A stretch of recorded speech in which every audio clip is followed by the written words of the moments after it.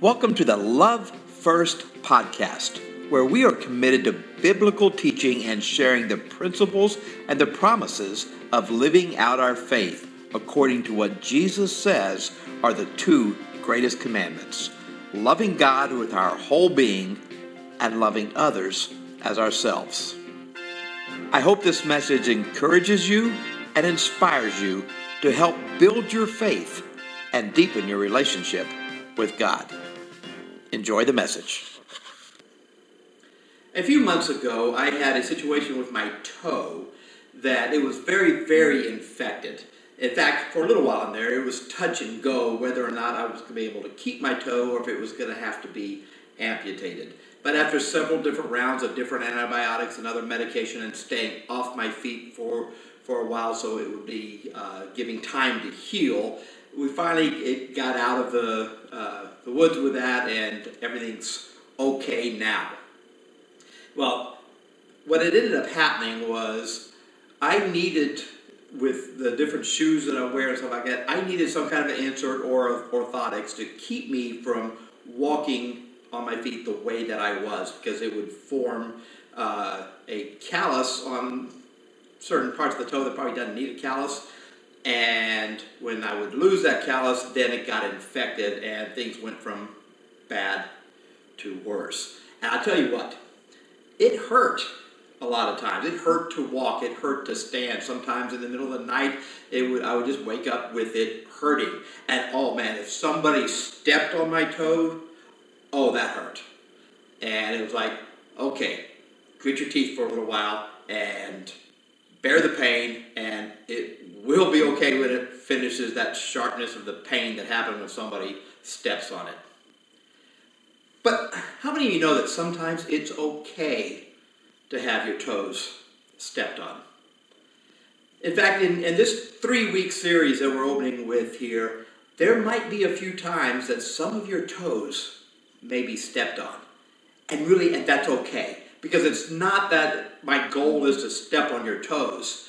My goal is actually to set you free, to give you some information, to give you some thoughts, give you some scriptural principles that will actually set you free. Free to live a life without fear of not measuring up to whatever standard it is that's set before you. Maybe it's a standard you've set. Maybe it's a standard your parents have set for you. Maybe it's a standard that church has set for you. Or maybe it's a standard you believe God has set for you. Well, I'm here to give you some information that will help free you from that fear of measuring up. But more importantly, I want to set you free to learn to love. Some of us have grown up without a real ability to love the way that Christ loves, because of some areas in our life that are keeping us from that. And it's going to go back to that whole fear of measuring up type stuff. So, many people have broken away from the church, have broken away from Christianity. In fact, some studies show that people are leaving the church in droves, at least here in the United States. And that's kind of scary, and I wonder sometimes, why is that? Is it because the world is going to hell in a handbasket? Or is it because the church is no longer teaching the truth? And why is it that people are leaving the church? And why we don't have as many people coming to church even for the first time as what we used to have? And the more I looked into it, the more I studied, the more I talked to people. And it's not so much the fact that the church isn't teaching what it should be teaching, although there are times in a lot of churches that they really don't stand firmly on the scriptures anymore. And it's not because the allure of the world is so powerful that they just can't help but follow the ways of the world, although there's that issue too. The truth of the matter is, people look at Christians, they look at you, they look at me, and they say, why do I want to do that? Because so much of the world doesn't see Christianity the way that Jesus taught Christianity. You see, we look at the world, or the world looks at us more like judgmental hypocrites. And you know what? I can't say that I blame them all the time, because I know many Christians, and in fact, I know I'm that way a lot of times too, that we give looks, make comments, post on social media, whatever it is, that shows the world that we are judgmental. And not only are we judgmental against the people in the world, but we are judgmental against ourselves, other Christians. Now that's a whole other topic for another day. But understanding this, that the church, the Christians, what we often demonstrate, what we often teach, what we often show, what we often tell the people around us is, hey, if you want to be a Christian, you've got to live this kind of way. You've got to follow these rules and regulations. There's a list of do's and a list of don'ts that we need to follow, because that's what pleases God. That God wants us living a certain way. Now, I won't discount the fact that there is a way that God wants us to live, but it's not always what we say it is. You see, I lived it. I grew up with it. I grew up, and whether it was exactly on purpose or we didn't know any better, or if it was just what my brain caught, but I believe that to be, when I was in elementary school, which I grew up in a Christian home, when I was in elementary school, middle school, high school, even college, I was taught certain things that a good Christian did and things that a good Christian doesn't do. And we all have our own list. But let me just give you one that some of you are going to say, what? I never went to any school dances in middle school and in high school because I was taught that dancing was a sin. In fact, 3 years of middle school, 6th, 7th, and 8th grade, we had this unit every year in PE where they taught us how to do little dance and stuff like that, square dancing or line dancing and things like that. And I always had a note brought that said I could not participate in this because I was a Christian and it was a sin for me to do that. Now, I know some of you are saying, that's crazy. And you might be right. But that's the way I grew up. That's what I was taught. That's what I believe. That's the way I lived. And it's so bad now that even as an adult, I still have no rhythm. In fact, if I were to, and I've tried it before, put a T25 workout on the TV screen, I can't even do that properly because I really have no rhythm. Because rhythm must be bad because it's part of dancing or something. I don't know why. Maybe it's just because I never had any practice, or maybe I just don't have rhythm. Period. But that's the way it is. But Jesus came to set us free from all those kind of rules. And churches all have those kind of rules. Denominations have those kind of rules. I remember years ago talking to one of my students. He was a junior in high school. And he told me that his family used to be Baptist, but now they're Methodist. And so I asked him, why, what doctrine did you change your mind on and all that? And he told me the most interesting thing, and it almost makes me laugh even to this day, is he said, well, in the Baptist church, they taught us that drinking beer was a sin. But in the Methodist church, it was okay to drink beer. And my dad and mom really liked to drink beer, and so we moved to the Methodist church. That's just a little prime, kind of almost humorous example of what the teachings of the church, how they tell you how you have to live. And, all churches have their same, or have their ideas. Some we're talking about baptism. You have to be immersed in baptism to really be a Christian. You have to tithe 10% of your income. You have to go to church every single time the doors are open. And, all of those are great things. And, and maybe we should do those things. But to make that a litmus test on what it means to be a good Christian, doesn't go along with what the Bible teaches us of what it takes to be a good Christian. And in this 3-week series, we're going to learn exactly what the Bible teaches on what it means to be a good Christian. And it's going to come down to just one thing. You hear that? It's not a list of rules like the Old Testament Jews had a list of over 600 laws they had to follow. And we have one that could be divided into 2 or 3, but it's all kind of connected there. And we'll touch on that, and I'll do a series on that throughout the course of my time here. It's going to be something that for some of you is just going to totally revolutionize your life. When you realize I don't have to live by all these rules and regulations, I just need to do this one thing. And of course the title of this series is The Only Thing That Really Counts. And we're going to learn about what that is as we go through this series and how to live it, and I think you're going to love it.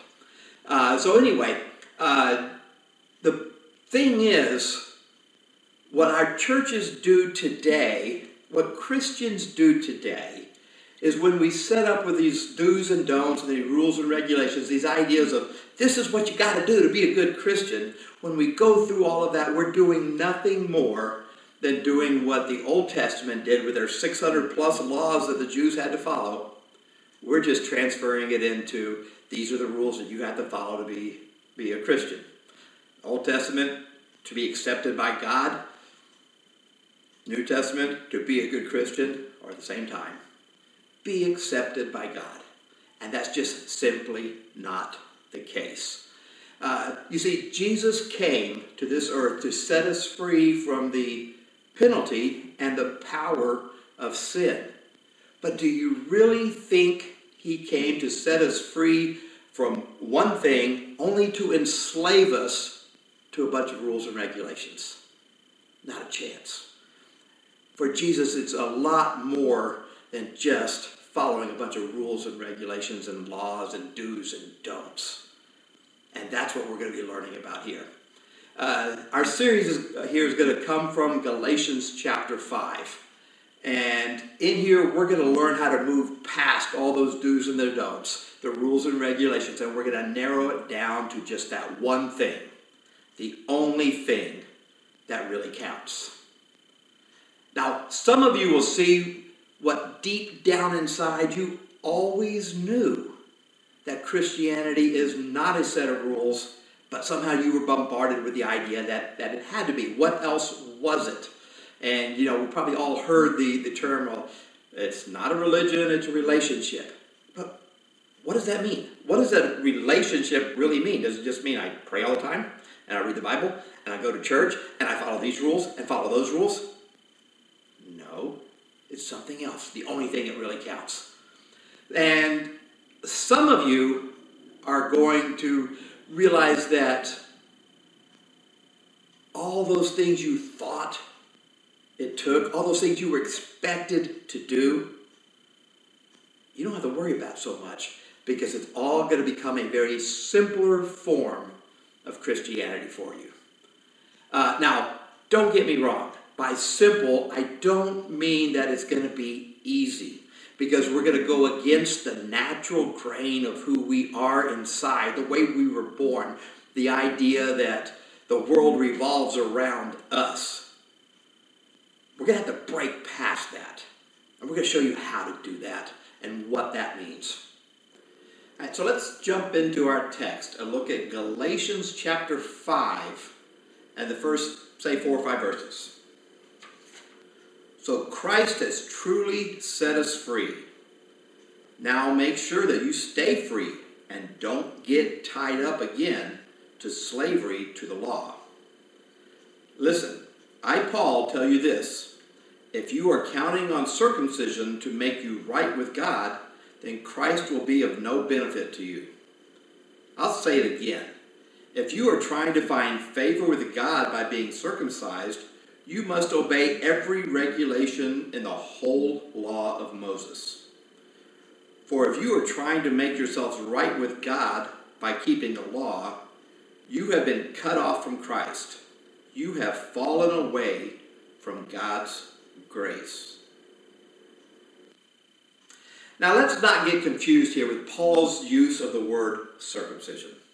You see, circumcision was just a tradition, a law in the Jewish culture that all Jewish males had to be circumcised.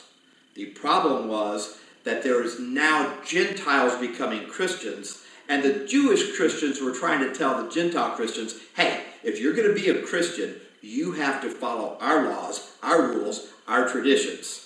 And Paul was saying here that no, you don't. Now, keep in mind this, what circumcision was to the first century church, all those rules and regulations and do's and don'ts and stuff that we put on today is what it is to the 21st century Christian.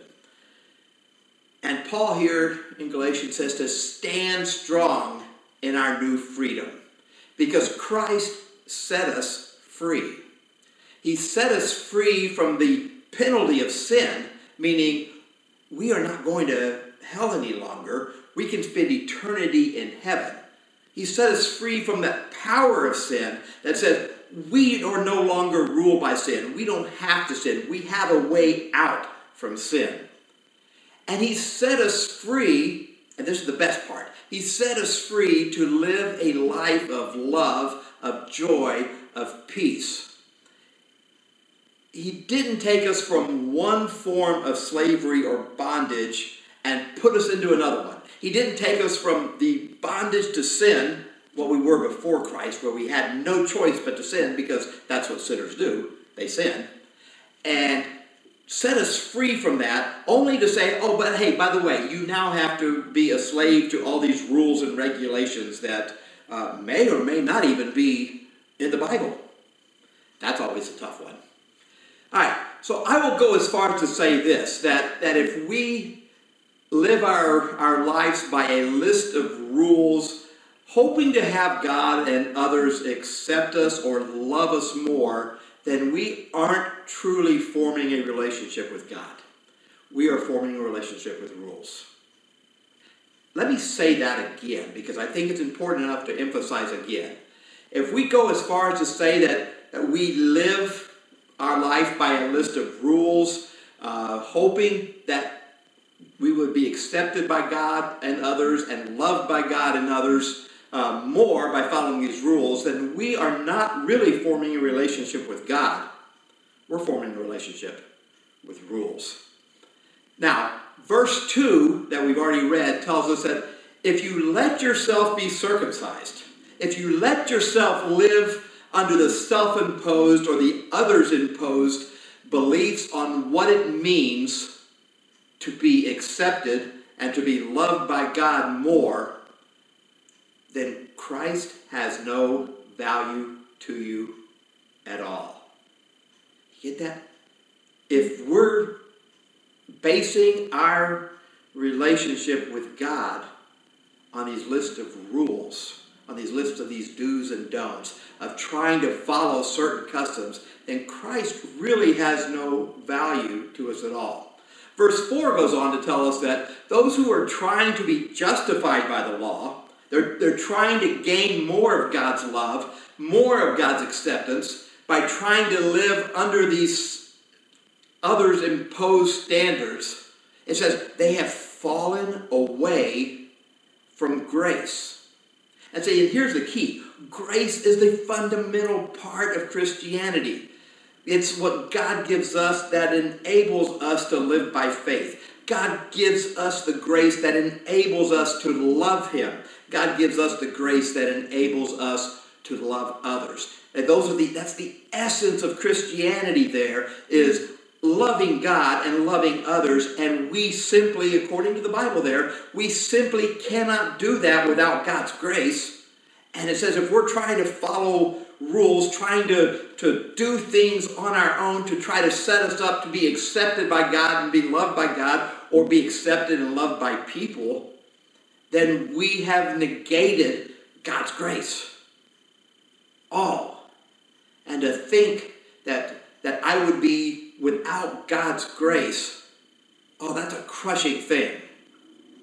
Now, we cannot really truly understand God's grace if we still sometimes tie our worth into following certain expectations. Whether those are expectations put on us by others or expectations put on us by ourselves. I guarantee you one thing though, they're not expectations put on us by God.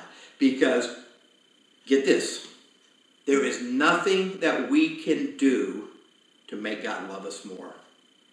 And there's nothing we can do that can make God love us less. Now, I know we've all heard that, and we know that in our heads. That's part of our little doctrine here.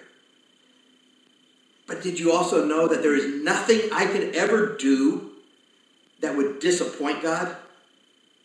Think about it.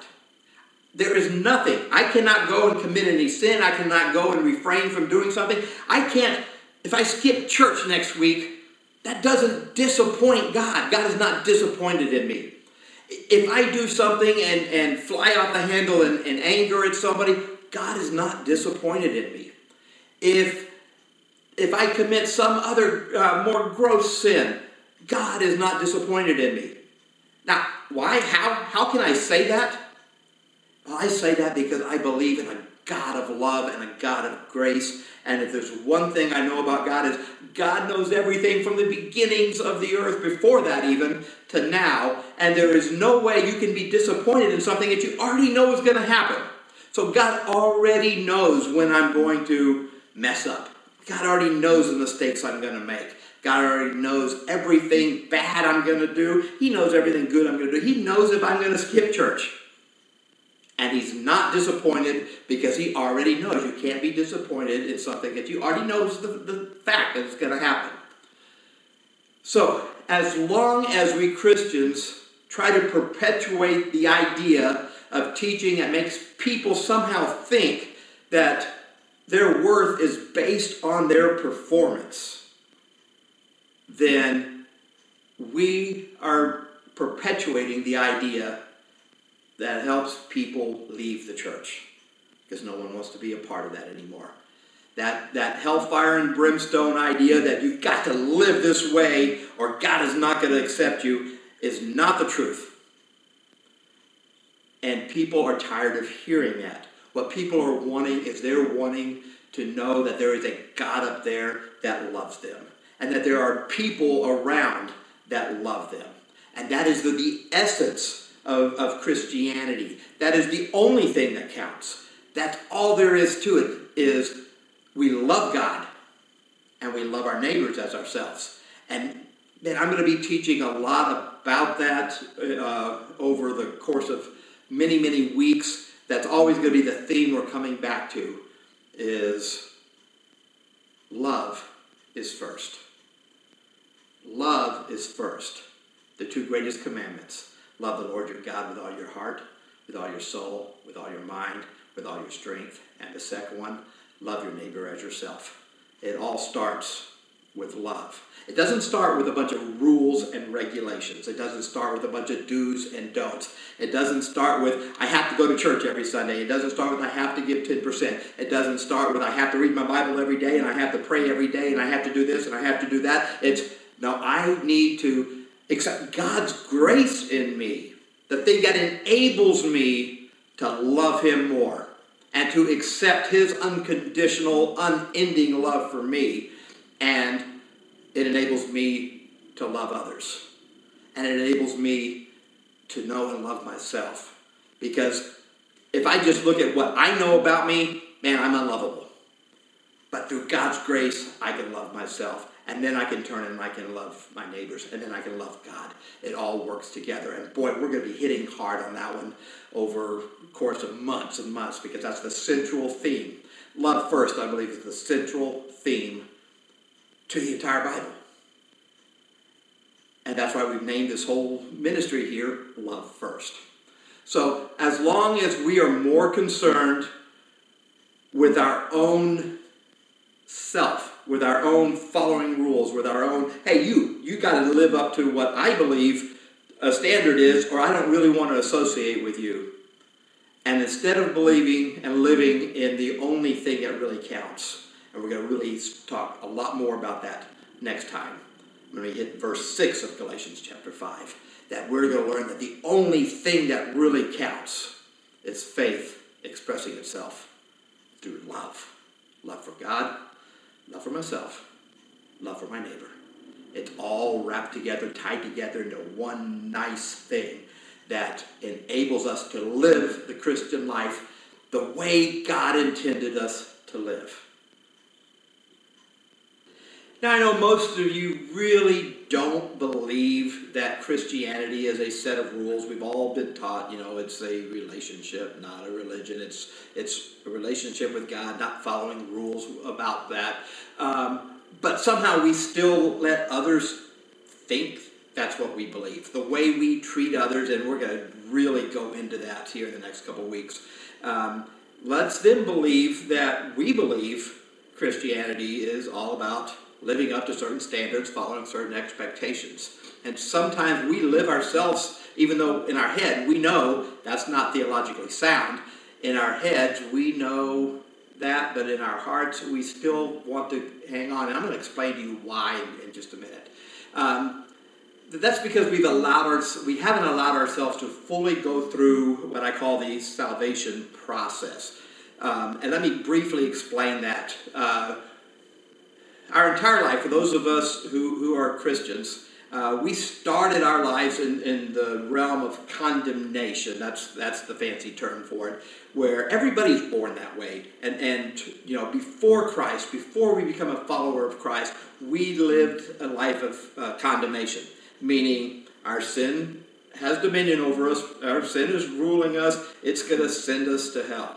But when Christ came and died and rose again for us, and we've learned to accept God's grace through faith, Ephesians 2:8-9 talks about that. When we've learned to accept God's grace through faith, then we are what the Bible says is we are justified. That's justification. Now that's a legal term that basically means the penalty for that sin that you had, it's been wiped away. And you no longer have to worry about that. So in other words, we've now got our ticket punched to heaven, because we have been justified by God's grace. And we no longer have to worry about that penalty of sin, hell.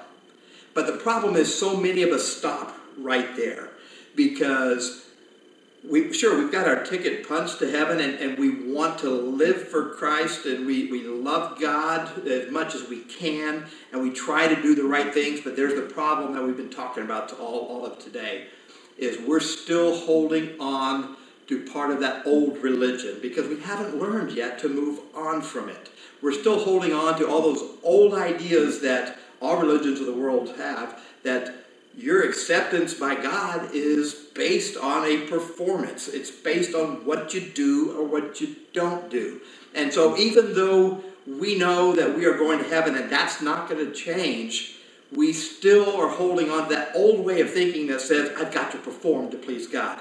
I got to do something to make him love me more. I got to not do things so he doesn't love me less. And we're holding on to that.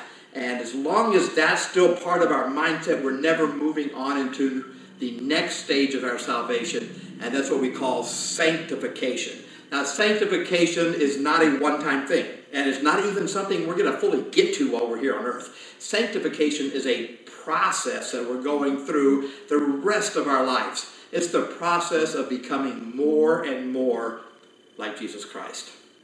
It's not about following expectations.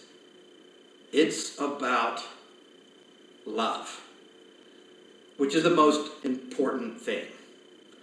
And now, I know I quickly went through all those, but let me just remind you here that every one of you, every one of us, are somewhere on that path. We are either still condemned, or we're justified, but we're not sanctified fully yet. We're not in that sanctification process. Now, I don't think any of us here are in that stage of glorification, because that only happens upon our death when we get our new bodies and we're in heaven. And if we're in that glorified state right now, that would mean this podcast is being listened to up in heaven, and I kind of doubt that's happened. So I'd say we're in one of those three areas right now.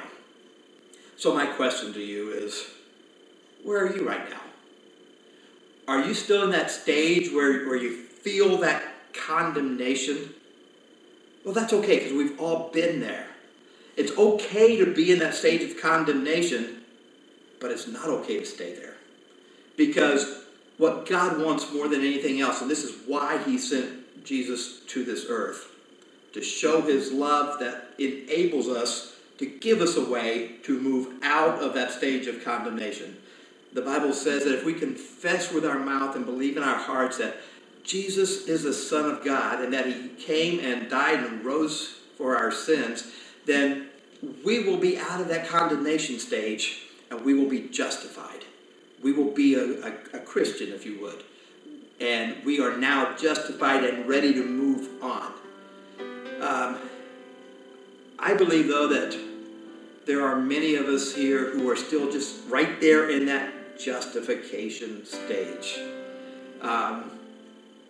You already are a Christian, a follower of Christ, but you're still feeling like you're not measuring up. You feel like you have to do more. You have to leave behind other things. Hey, I've been there. In a lot of ways, I'm still there.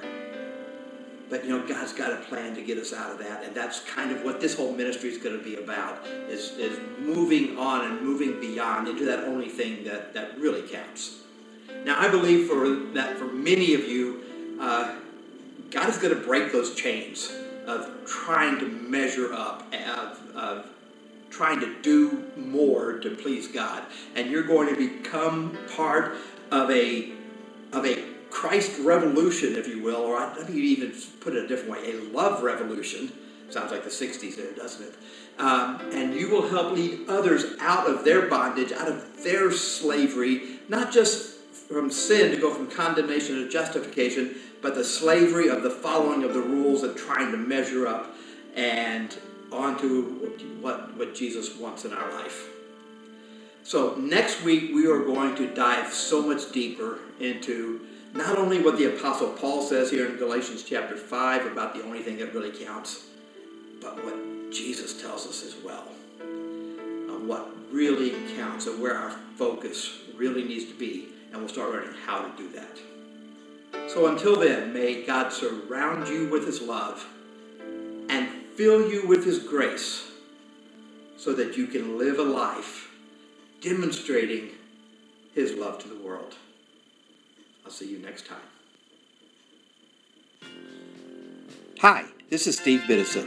If you enjoyed this podcast, or if God blessed you or taught you anything in it, I hope that you will subscribe to the Love First podcast and share it with your friends. That way you won't miss any of the upcoming teachings and messages, and maybe you will help be a blessing to someone else.